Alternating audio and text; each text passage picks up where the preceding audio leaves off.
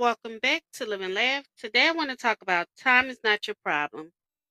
Time, my friends, is the great equalizer. Each one of us has been granted the same 24 hours in a day, the same 1,440 minutes to mold our destiny.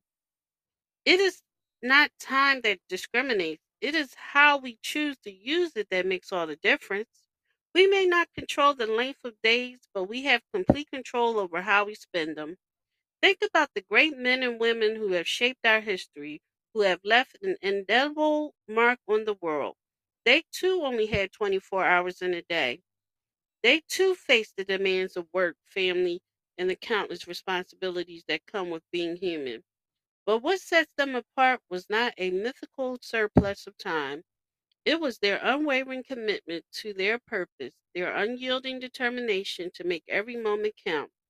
You see, it's not the lack of time that hinders us, it's the lack of prioritization.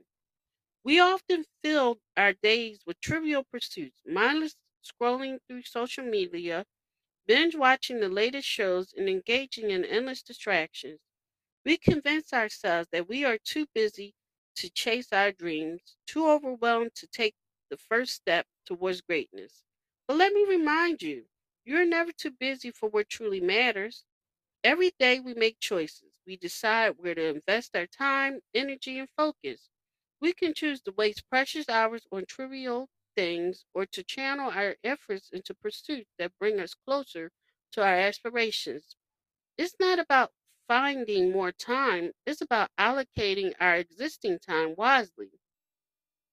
Take a moment to reflect on what truly ignites your soul. What makes your heart beat faster? Is it a painting, writing, building, or helping others? Identify that burning passion within you and let it guide your every decision.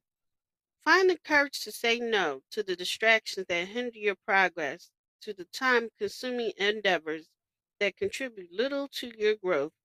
Say yes to the endeavors that align with your purpose, that fuel your inner fire. Do not allow scarcity or time to become an excuse for inaction.